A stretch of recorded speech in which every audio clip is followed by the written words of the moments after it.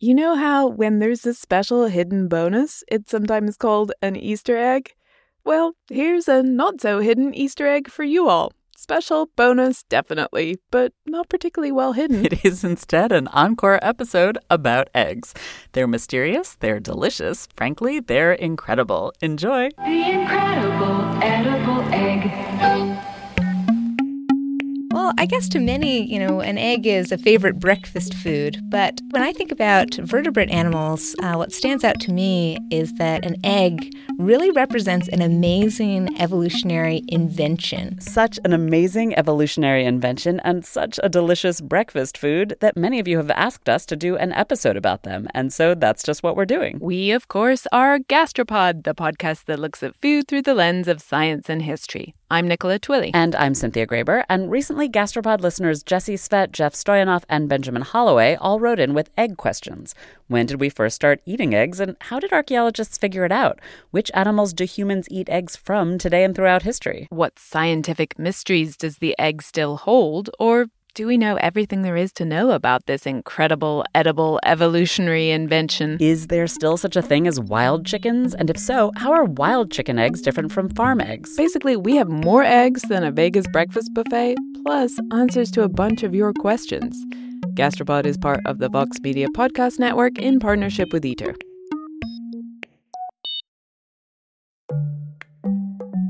This episode of Gastropod is brought to you in part by the Delta SkyMiles Reserve American Express card. One of the great pleasures in life is traveling, especially when there's great food waiting at your destination. When months of planning, preparation, and exploration all culminate into one perfect bite, there's nothing better. For those who want to taste the world, go with the Delta SkyMiles Reserve American Express card. Made for people who are in search of their next food adventure. If you travel, you know. Visit go.amex/reserve to learn more. Your body is unique. So why would you settle for a weight loss plan that's one size fits all? Noom is the weight management program that takes into account your biology to build a custom plan just for you. Stay focused on what's important to you with Noom's psychology and biology-based approach. Sign up for your trial today at Noom.com and check out Noom's first ever cookbook, The Noom Kitchen, for 100 healthy and delicious recipes to promote better living. Available to buy now wherever books are sold. Well, one of the common questions that I'm asked is which came first, the chicken or the egg? And everybody that asks that thinks they're asking it for the first time. This is Tim Birkhead. He's a professor of zoology at the University of Sheffield in the UK, and he wrote a book called The Most Perfect Thing, Inside and Outside a Bird's Egg. So I think we know what his answer is going to be. And of course, it's eggs that came first because pretty well all organisms produce eggs. Birds evolved from reptiles, and birds are, in fact, dinosaurs are a continuation of the dinosaur line. And of course, dinosaurs laid eggs. Most reptiles still lay eggs. There are crocodile eggs, there are turtle eggs, there are snake eggs.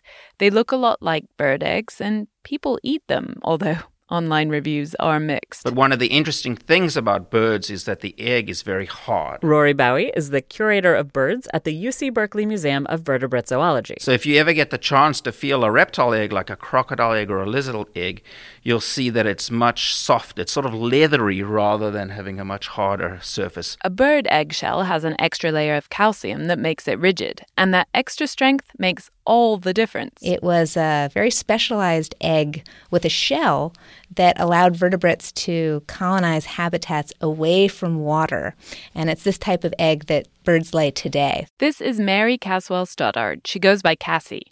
You heard her voice at the start of the show. She's an evolutionary biologist at Princeton, and her research is focused on eggs. Cassie explained that reptiles have always had to lay their eggs somewhere moist. That way the moisture in the environment around the egg can seep through the leathery, flexible shell to provide water for the growing dino. But those first bird eggs that were hard, they formed a protective layer around the water already inside the egg. So this new type of egg could be laid anywhere, not just somewhere wet. And when I think about that and try to sort of reconcile that with the scrambled eggs on the plate, it does blow my mind still. So the egg really did come first. There would be no chicken, or any other birds for that matter, without the invention of the hard shell egg.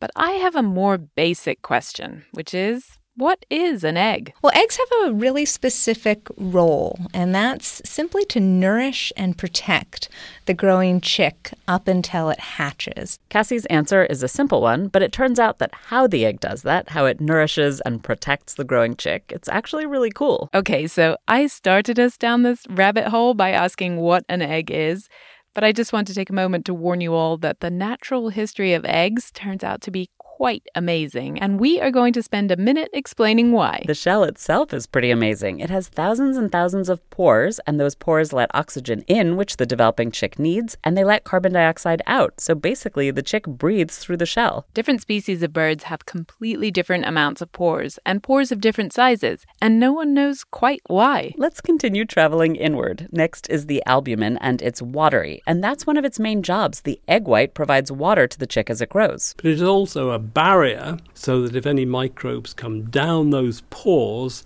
the microbes have got to cross this kind of albumin barrier. And the really striking thing about that albumin is that it contains almost nothing that a microbe could utilize. So I liken it to somebody trying to walk across the Atacama Desert. It would be a very tough call for a microbe. It's not just that the egg white doesn't contain food for the microbe. It also contains active antimicrobials. The first one is called lysozyme. It was discovered by Alexander Fleming, better known for coming across penicillin. And you can also find lysozyme in tears. So initially it was thought that there might be just a handful of antimicrobials in the albumin, but we now know that there might be hundreds, there might even be thousands. And again, that's the product of natural selection working over thousands and thousands of generations, because if the embryo becomes infected and dies, then, the genes just don't make it into subsequent generations. There are 4 different kinds of albumin. Some are more watery, some are more viscous. The closest, denser kind of albumin is the type that forms those stringy bits you might see when you crack an egg. And their job is to suspend the yolk or the ovum in the central part of the egg. So each of those are attached, both to the yolk at one end and to the shell membrane at the other end. I do not like these stringy bits when I find them in my scrambled eggs because they have a weird texture. But they are quite nifty because they make sure that whenever the parent birds turn the egg, the yolk also flips so that the baby bird is facing upwards. If it faces down, it dies. And finally, of course, perhaps the most business part of the egg of all, the yolk. It has all the nutrients that baby chick needs to develop into a full-grown bird. The eggs at the supermarket, they don't have a baby chick in them or even the beginnings of a baby chick. They're unfertilized. But what you do see sometimes is a double yolk, which always feels a bit like winning the breakfast lottery. The double yolk is basically a biological mistake.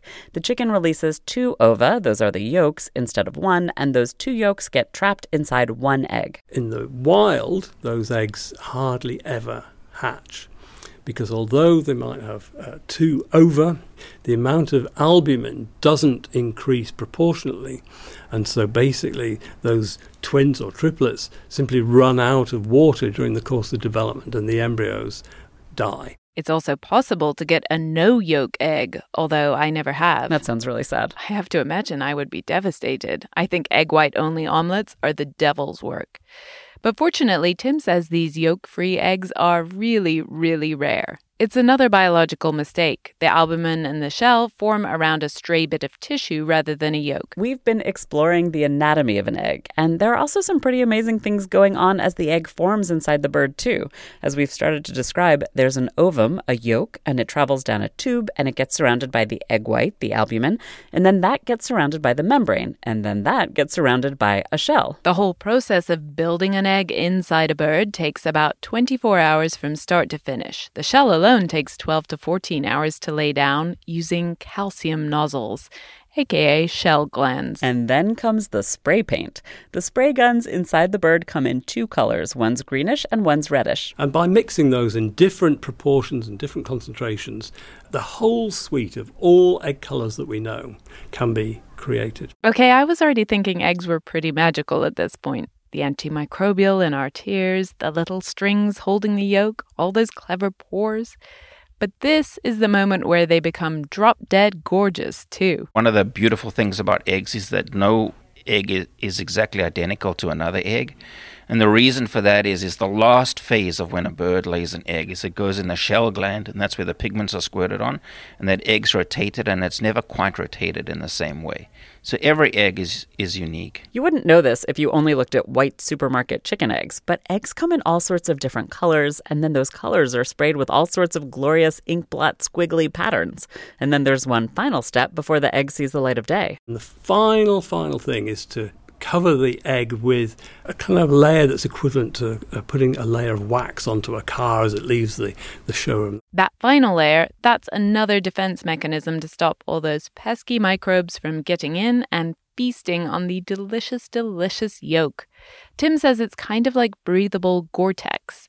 And in America, in our infinite wisdom, we wash that layer off. Yay, we're cleaning them, but this isn't as great as it might sound. The unfortunate consequence of that is that when the eggs are washed, they are then dried, and the drying process actually literally draws in the water from the eggshell surface with the muck down the pores. And that can result in eggs getting infected with bacteria like salmonella. And this is why we in America store our eggs in the fridge. They're not protected by that extra layer of Gore-Tex-like wax, and so they're more vulnerable to infection. And in my home country, the UK, when you go into the supermarket looking for eggs, you'll find them out on the shelf because they've still got their Gore-Tex on. Those supermarket eggs are pretty boring to look at, frankly. They come in white and brown, maybe a little blue if you're lucky.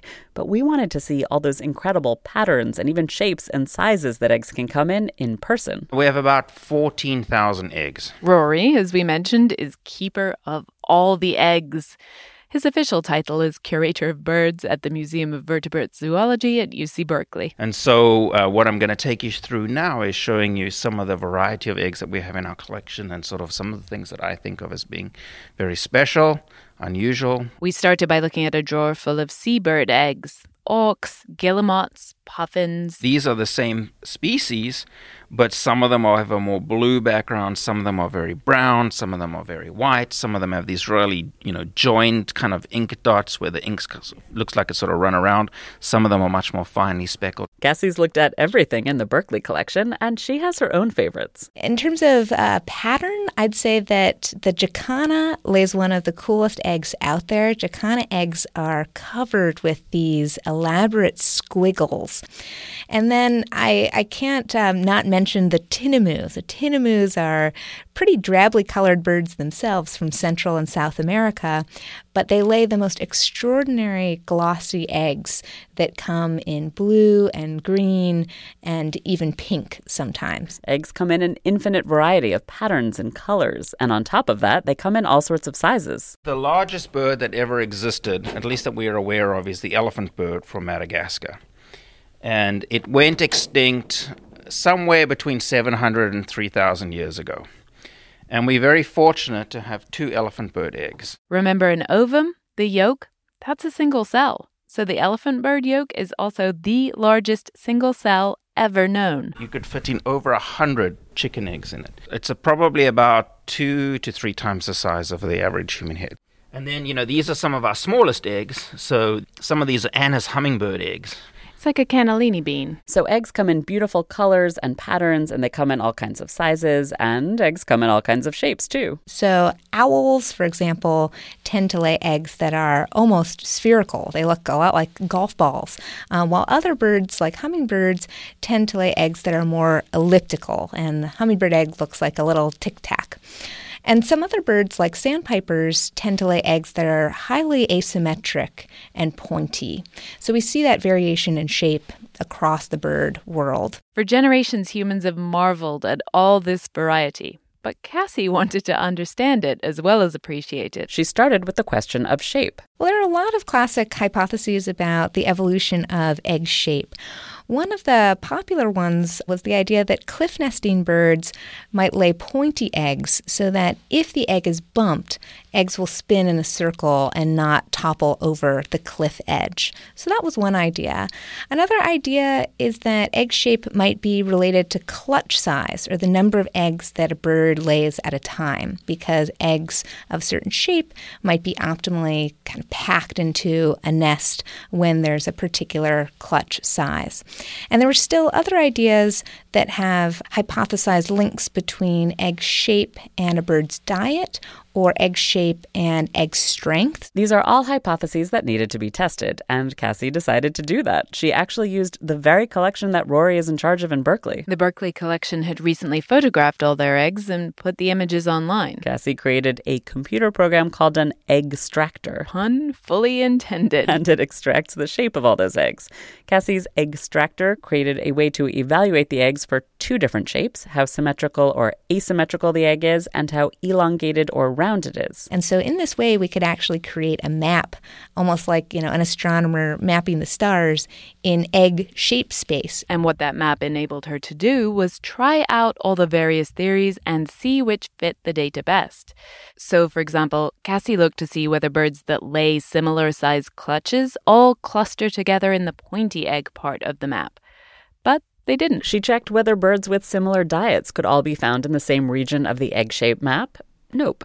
Or whether birds that lay their eggs on precarious cliffs and ledges had all evolved towards the same sweet spot on that egg-shaped map. Also no. And we were surprised to find that egg shape is correlated with flight ability. And we found that strong flyers, birds that migrate long distances like terns or spend their lives largely in the air like swifts, these birds on the whole tend to lay eggs that are also more asymmetric or more elliptical. Cassie has a theory for why the egg shape is related to the bird's flight ability. As birds become more powerful flyers over evolutionary time, they also become more streamlined. So we think that as birds' bodies over time became sleeker, this presented a challenge for birds because birds couldn't lay eggs that were too wide across.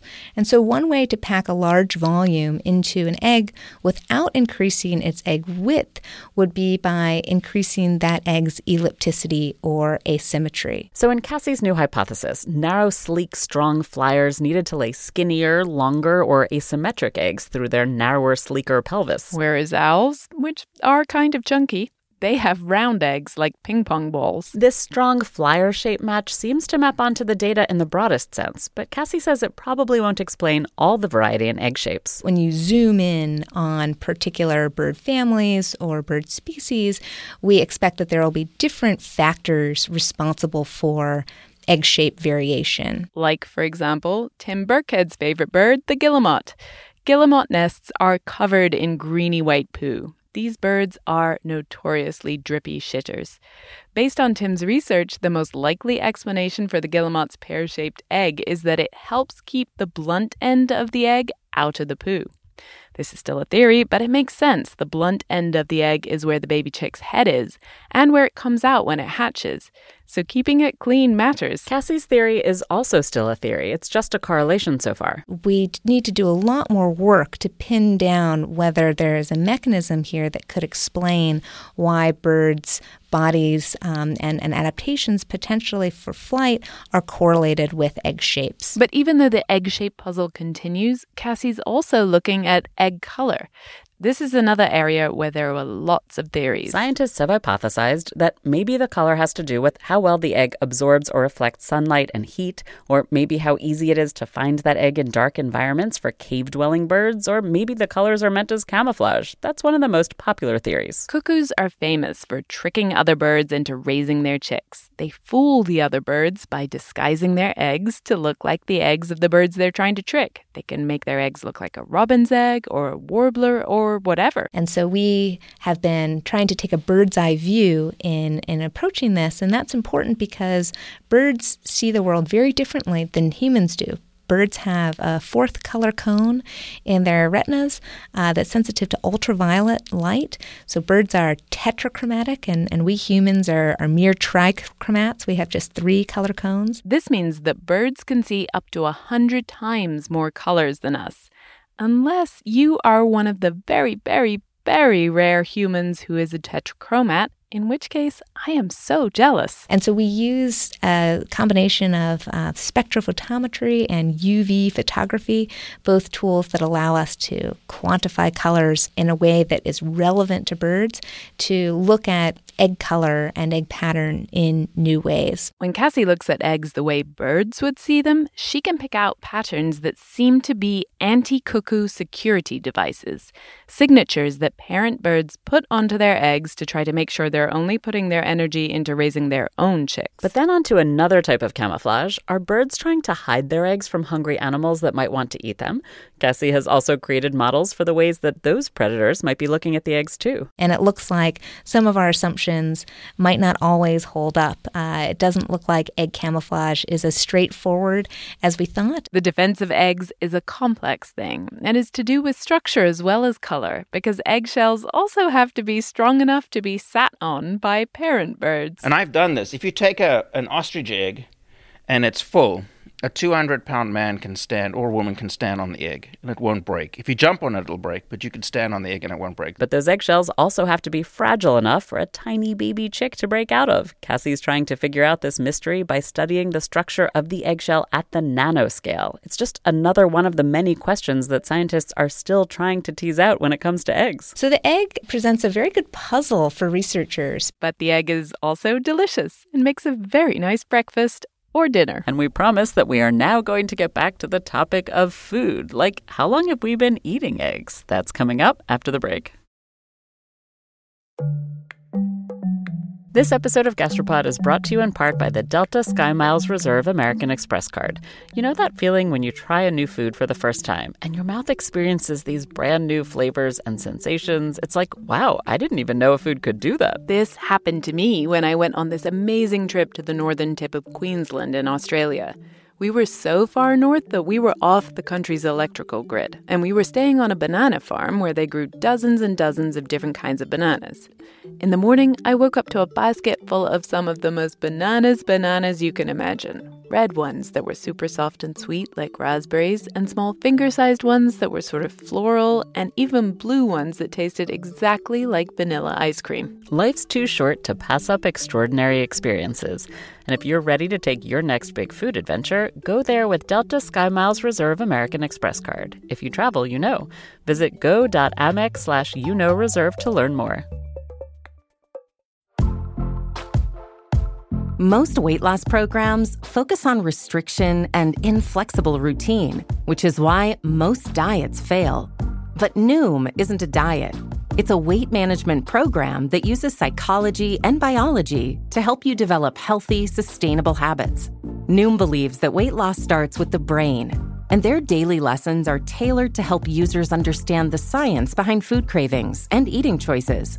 Whether you want to lose weight, increase physical activity, meet a health goal, or simply change the way you think about food, Noom can help you build healthy habits while still enjoying your favorite foods. Stay focused on what's important to you with Noom's psychology and biology-based approach. Sign up for your trial today at Noom.com and check out Noom's first ever cookbook, The Noom Kitchen, for 100 healthy and delicious recipes to promote better living. Available to buy now wherever books are sold. Humans have been eating eggs for probably hundreds of thousands of years. So we think other species such as Neanderthals, they were using birds definitely because we find the cuts of flint tools upon the bird bones. So we think they were probably using wild bird eggs. And even other species such as Homo heidelbergensis, there's been eggshell found at sites that are 300,000 years old and associated with that species. This is Julia Best. She's a zooarchaeologist at Bournemouth University in the UK. And we're not just talking chicken eggs here. So we have a really long history with eggs of all different kinds. Adele Wessel is a food historian at Southern Cross University in Australia. In Australia, for example, Aboriginal people would have eaten emu eggs. In South Africa and Zimbabwe and places, people would have eaten ostrich eggs, duck eggs, quail eggs.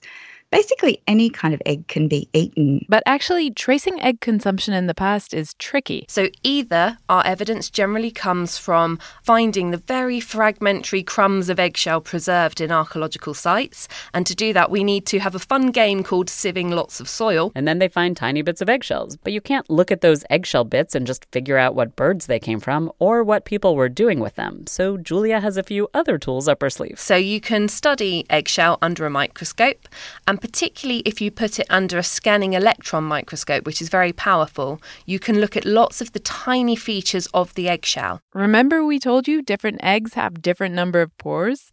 Yeah, you do. Well, Julia uses that information to identify her little eggshell crumbs. We can, for example, measure the thickness of the eggshell. We can count how many pores are in it.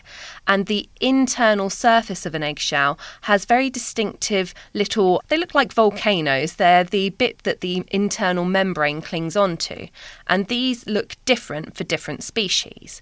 And so using a high-powered microscope, you can compare that to modern eggs and start to identify them to species, which is great. But was that egg served for dinner, or did a little birdie hatch out of it? Julia can figure that out too. So as a chick grows within an egg, it doesn't just use up the yolk, but it also extracts some of the calcium back out of the eggshell to help form its bones. And this leaves little pock marks over the inside of the eggshell that I can then identify with a microscope. Julia uses all these tricks and a couple more to figure out when and where the domesticated egg-laying chicken entered the scene.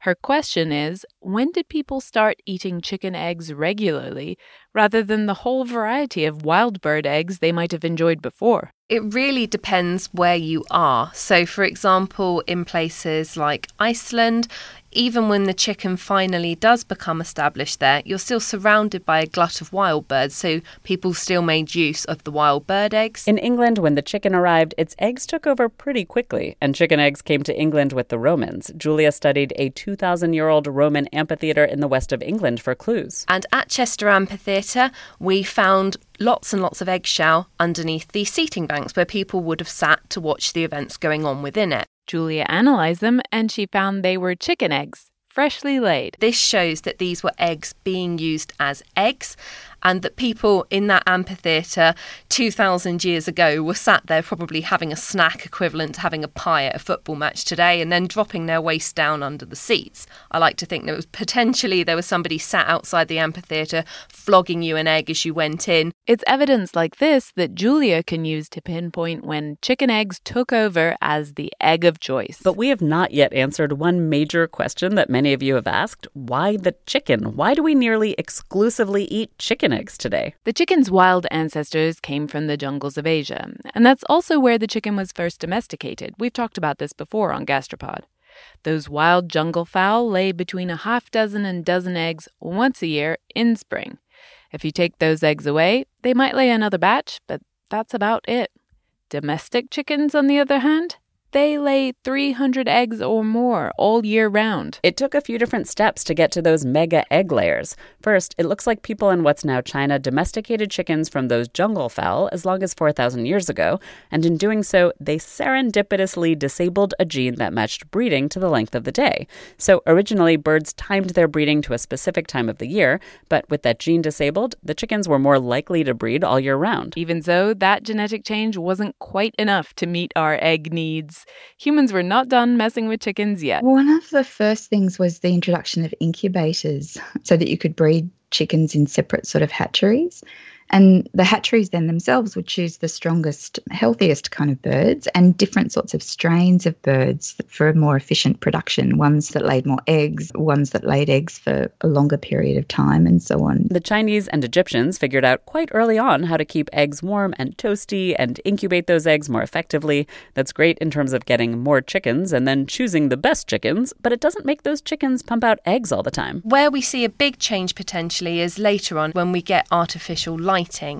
Once we've got artificial lighting, we can make hens lay more frequently because we can trick them into thinking that it is the time for laying. The first successful use of artificial lighting to increase egg production was in 1895 by one Dr. Waldorf. He built a chicken shed lit by kerosene and then later by gas behind his house in Buffalo, New York. There's also, adding vitamin D to their feed so that they don't necessarily have to go outside as long. We are not saying this is entirely a good thing. There are all sorts of problems with industrial egg production. We covered some of them in our episode last year called The Birds and the Bugs.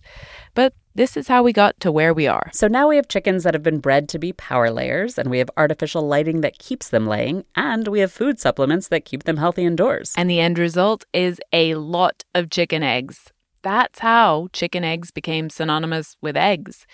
Julia has actually seen this shift play out in the archaeology. She studied some sites in the Scottish Islands where traditionally people ate a lot of seabird eggs. And we see such a dramatic shift up there between collecting the wild bird eggs and then when the chickens come in, because you can get meat from all of the wild birds at many points of the year, but the chickens, they're the ones that mean you can have eggs all year round. And now that the chicken won, and with all those advances in chicken-laying technology, we eat a lot of eggs. In the U.S. today, on average, we eat eggs 3 days out of every 4. Collectively, we eat an incredible number of eggs every year, and we eat them in an incredible variety of ways. The egg is nothing if not versatile. Even from the Roman period, we have recipe books that show that eggs were being used in a really wide range of recipes. The Romans made all sorts of tasty-sounding dishes out of eggs, like one that had soft-boiled eggs in a pine nut sauce. They used eggs to make cheesecake. They used eggs to clarify wine. But not all the Roman egg recipes sound so great. There's a horrible recipe, well, it might have been delicious, but it doesn't sound it, for brain sausages,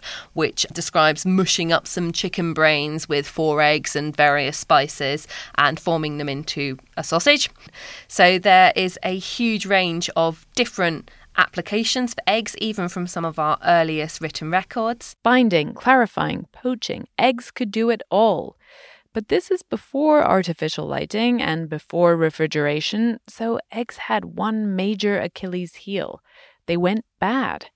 And so humans all over the world devoted a lot of ingenuity to preserving them. So initially, salting and pickling, those kinds of things would have been treating eggs, and that would have made them available throughout the year, because sometimes you'll get a glut of eggs. The Chinese preserved eggs, so they were packed in kind of ash and lime, and the egg shell just sort of slightly cracked. The famous Chinese century egg isn't actually preserved for 100 years, and it won't last for 100 years either, although the technique has been around for a few hundred years. The eggs are packed in a type of plaster that contains lime, the same ingredient in mortar and in cement, and they cure for anywhere from about 2 to 5 months. At the end of that time, the egg white is a dark brownish-black translucent jelly, and the yolk is a super creamy greeny blue color, and it tastes really funky and really quite delicious, like a super stinky cheese. I actually much prefer Chinese century eggs to the pickled eggs you get in big jars in British pubs. Yeah, they are really amazing, aren't they? I mean, when you think about an egg, it contains everything that's required to produce a bird. So there's a lot of kind of nutrients in it, but they also have particular sorts of properties. These particular properties, they're what has allowed the egg to embed itself in almost everything we eat. We've got the science behind the magical culinary powers of the egg coming up after this break. Support for this show comes from Sylvan Learning. As a parent, you want your child to have every opportunity, but giving them the tools they need to tackle every challenge, that takes a team. Now more than ever, educational support tailored exactly to what your child needs can make all the difference. That's why parents have trusted Sylvan Learning for 45 years as the ultimate teammate in their child's educational journey, instilling in them a love for learning and a passion for reaching the next level. And Sylvan's Insight Assessment can identify gaps in learning and areas that could be of concern for your child. It's a 360-degree view into your child's learning that you can't find anywhere else, and helps ensure that your child didn't miss something in school that might put them at a disadvantage in the future. And right now, it's the best price of the year at $29. Go to sylvan29.com to learn more and get your child's assessment for only $29. That's SYLVAN 29.com. Calling all female runners, it's time to lace up and join Team Milk. Since the 2022 New York City Marathon, Team Milk has sponsored female marathon runners nationwide, providing support and shining a spotlight on their unique stories, perseverance, and drive to go the distance. Why milk? Dairy milk is an excellent nutritional add for both marathon training and recovery. Milk contains 13 essential nutrients, including high-quality protein, making it a crucial component of a training diet. Plus, it's one of the best beverages for hydration, even better than water. The same electrolytes that are added to many of your favorite sports drinks are found naturally in milk. And in 2024, Team Milk is taking the next step to empower female runners by launching the only women's marathon in the U.S. designed for and by women. Built to be accessible, empowering, and community building, the inaugural Every Woman's Marathon will take place in Savannah, Georgia on November 16, 2024. You can learn more and register for the marathon at everywomansmarathon.com.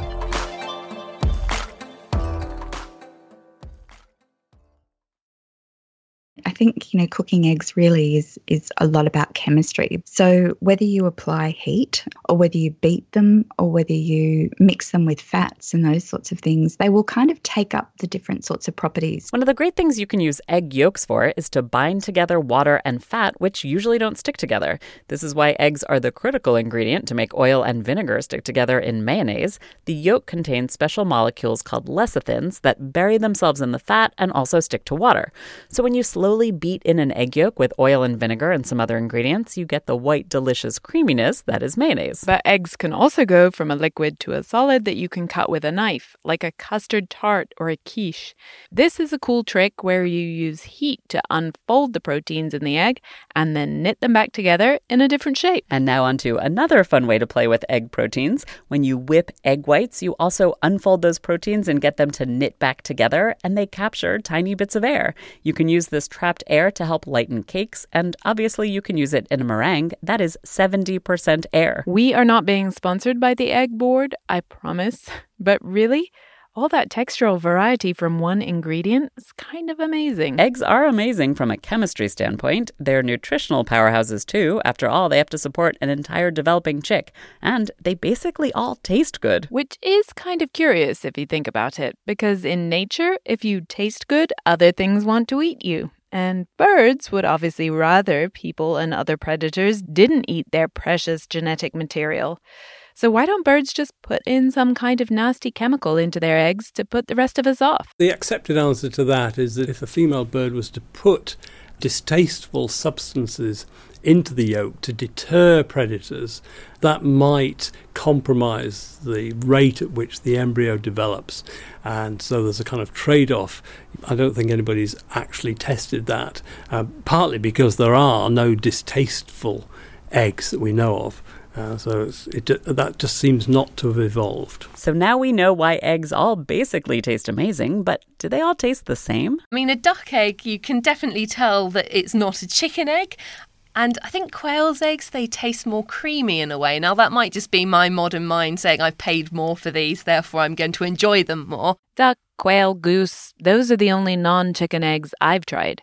You can find them in fancy shops. But Tim has tried something a bit more exotic. I ate usually scrambled gull eggs for lunch every day during the summer for 3 or 4 years. And I used to swear blind to my friends that I couldn't tell the difference from chicken eggs.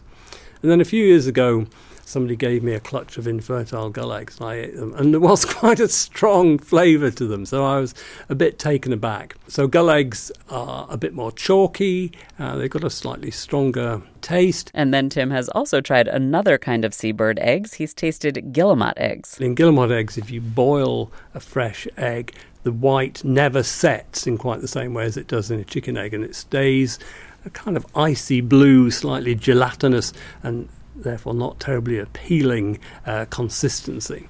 But perfectly nutritious, and they taste pretty good. But they do have a kind of slight distinctive flavour. Ooh, now I'm intrigued. Icy blue and gelatinous? Distinctive tasting how? Obviously, you can't just harvest wild eggs. It's actually illegal, as Tim was quick to point out. He did eat them legally. But so what do scientists know about the different flavors of birds' eggs? This is an area of research in my mind that is still wide open, but of course difficult to test for many reasons. As it turns out, not a lot of solid scholarship has been done on this issue. The ancient Greek scholar Athenaeus ranked eggs by taste in his treatise on food.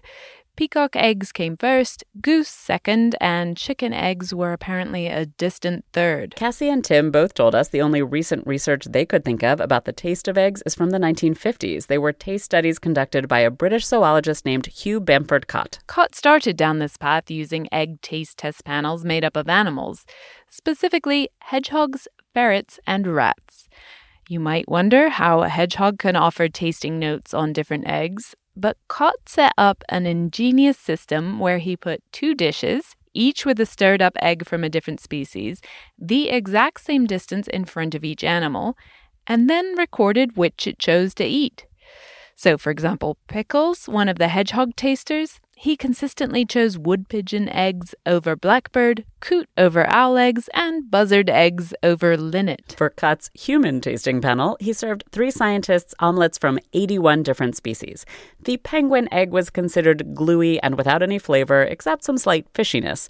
The goose omelet apparently left all the tasters gagging, but Dr. Cott said the eggs themselves may not have been particularly fresh. Both Tim and Cassie said that Dr. Cott's studies were not the most scholarly, which means there's plenty of room for some new egg-tasting science. Okay, you ready? Yes, I'm ready.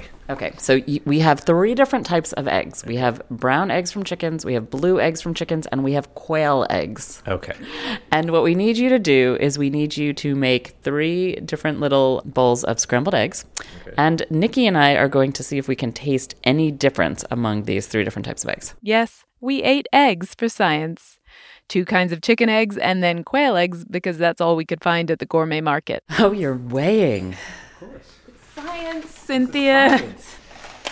We have to be as accurate as possible here, right? That's my partner, Tim, and he's a great baker, and he loves to weigh ingredients. In this case, he wanted to make sure he had the exact same weight of eggs for the chickens as the quail eggs. After all, none of us had any idea how many quail eggs you'd have to crack to equal 2 chicken eggs. So what's the plan? So you want me to cook all 3 and present them at the same time? Yes, and we won't know which is which, and we're just going to taste and see if they taste the same or different. And can I have a piece of toast with it? Nikki wants it to be lunch. And hash browns. And this is the heirloom Andean blue egg. Not blue inside. Next up, 2 dark chocolate brown eggs from a French heirloom chicken variety called Marron. Apparently, these were James Bond's favorite eggs, as featured in From Russia with Love. And then we opened the package of teeny tiny, very pretty quail eggs, which had brown squiggles on a cream background. All right, this is interesting. How am I going to crack these? Huh. Have you ever cracked a quail egg before? I have never even seen a quail egg before. I haven't let either. Let alone cooked with them. So, all right, let's give it a little crack here. So tiny. Oh my goodness. It really looks just like a wee little egg inside. In case you're wondering, Tim had to crack a full dozen quail eggs to equal just 2 chicken eggs. Okay, we're going to go with 1 tablespoon of whole milk per batch here. And I don't want to cross-contaminate the fork from scrambling. And now you guys go away. Okay. I'll get the toast started. I'm so hungry. I just wanted some eggs. But science. I was starving Nikki until the science experiment was ready. Sorry. I must say, I was fully expecting there to be no real difference between all the eggs. I've eaten quail eggs before, and to be honest, I thought they tasted like eggs. But when Tim brought out all 3 bowls of scrambled egg, I spotted the odd one out right away. So just on color alone, I'm saying there's already a difference. Whatever this green bowl is, it has a darker, richer yellow color. Yeah, and this blue bowl is a little lighter. Then, finally, we got to eat. Blue bowl is quail, for sure. I think blue bowl tastes different than the other 2. Yeah. The other 2 are more eggy, and the eggs in the blue bowl are more creamy and less eggy. All right. The green bowl contains the brown egg. The blue bowl contains the quail egg. Woo! The white bowl contains the blue eggs. So 2 things. We guessed correctly which bowl had the quail eggs. It was a little lighter in color and slightly different from the other 2. To me, it was more of a textural thing than a taste thing, but frankly, I had a cold. It was pretty subtle. And the brown and blue eggs, they were both from chickens, just different color shells, and to me, they tasted exactly the same. Okay, so did we determine that quail eggs are fundamentally different tasting from chicken eggs? Turns out we hadn't set the experiment up quite well enough to prove that. Well, there certainly are differences in the amount of yolk that is in different eggs laid by different species. Cassie told us that as eggs get bigger, the ratio of white to yolk changes. The bigger the egg, the more white there is proportionate to the yolk. So, in fact, the quail eggs could have had a creamier texture just because they had more yolk than the chicken eggs. This is something we should have included in the experiment design. Tim? Just don't ask me in the future to actually separate the yolks in these tiny little eggs. This is what we need to do. We need to have, if you portioned it out so we had the same ratios, Tim. Science in action, folks. We make the mistakes so that you don't have to. If you have the patience to separate out quail eggs and do this test right, be our guest and let us know the results. Even if the ratio was the same, there are things that could change the flavor of the eggs. Tim Burkhead, not my partner Tim, he told us that what the birds eat might have an impact on the flavor, and that's not all. It could also be that the female is secreting different combinations of chemicals into those eggs to serve different purposes. For example, one thing Rory told us is what order the egg was laid in makes a difference to what the mother bird puts in the egg. What's been shown in some species is that the egg that is laid last, she may put more testosterone into that embryo, which makes that baby more aggressive and assertive, and so it catches up by being more assertive and being fed. So there's fascinating interactions between, the lifestyle of the individual birds, what the female places in the egg, etc. Maybe that testosterone influences the flavor, or maybe there are other chemicals that the mother bird puts in that we don't know about yet. But also, maybe a chicken that eats the same diet as a guillemot would have an egg that tastes like a guillemot's egg. Or maybe not. The research has not been done. Scientists, get on it. Cynthia? I feel like we've managed to make an episode on eggs and end up with the same number of questions as when we started, if not more. For all you listeners who still have burning questions, I guess we'll just have to make another egg episode in the future. Thanks this episode to Rory Bowie, who showed us around the amazing egg collection at the Museum of Vertebrate Zoology at UC Berkeley. We have links to the gorgeous images of the collection, all digitized thanks to a grant from the National Science Foundation, on our website, so you can ooh and ah at all the pretty eggs, just like we did. Thanks also to Cassie Stoddard, Julia Best, Adele Wessel, and Tim Burkhead, whose book is called The Most Perfect Thing. And yes, that's how we both feel about the egg, too. You can find links to their research and books on our website, gastropod.com. As well as a link to find out if you are indeed a tetrachromat like birds. And finally, of course, thanks to Tim Buntel, egg cracker and scrambler extraordinaire. We'll be back in a week with a brand new episode, although, frankly, we could keep going with eggs forever. I can eat 50 eggs. Nobody can eat 50 eggs. You just said he could eat anything. You ever eat 50 eggs? Nobody ever eat 50 eggs. Hey, Babaluga, we got a bet here. My boy says he can eat 50 eggs, he can eat 50 eggs. Yeah, but in how long? The hour.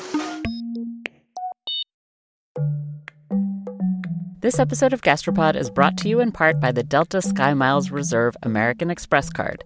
You, dear listener, already know about the transformative power of food. You're probably thinking about food right now, aren't you? Look, we get it. Sometimes a craving is more than a craving. It's a calling that you have to indulge, even if it takes you thousands of miles to get there.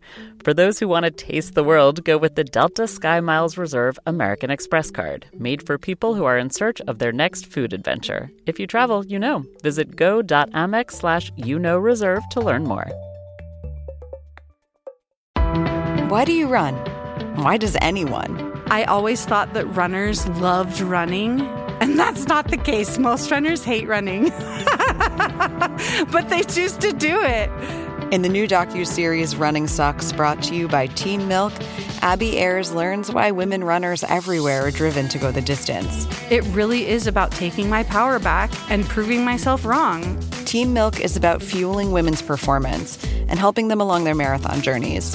You can sign up now for the inaugural Every Woman's Marathon, taking place in Savannah, Georgia on November 16th, 2024. Learn more and register at everywomansmarathon.com.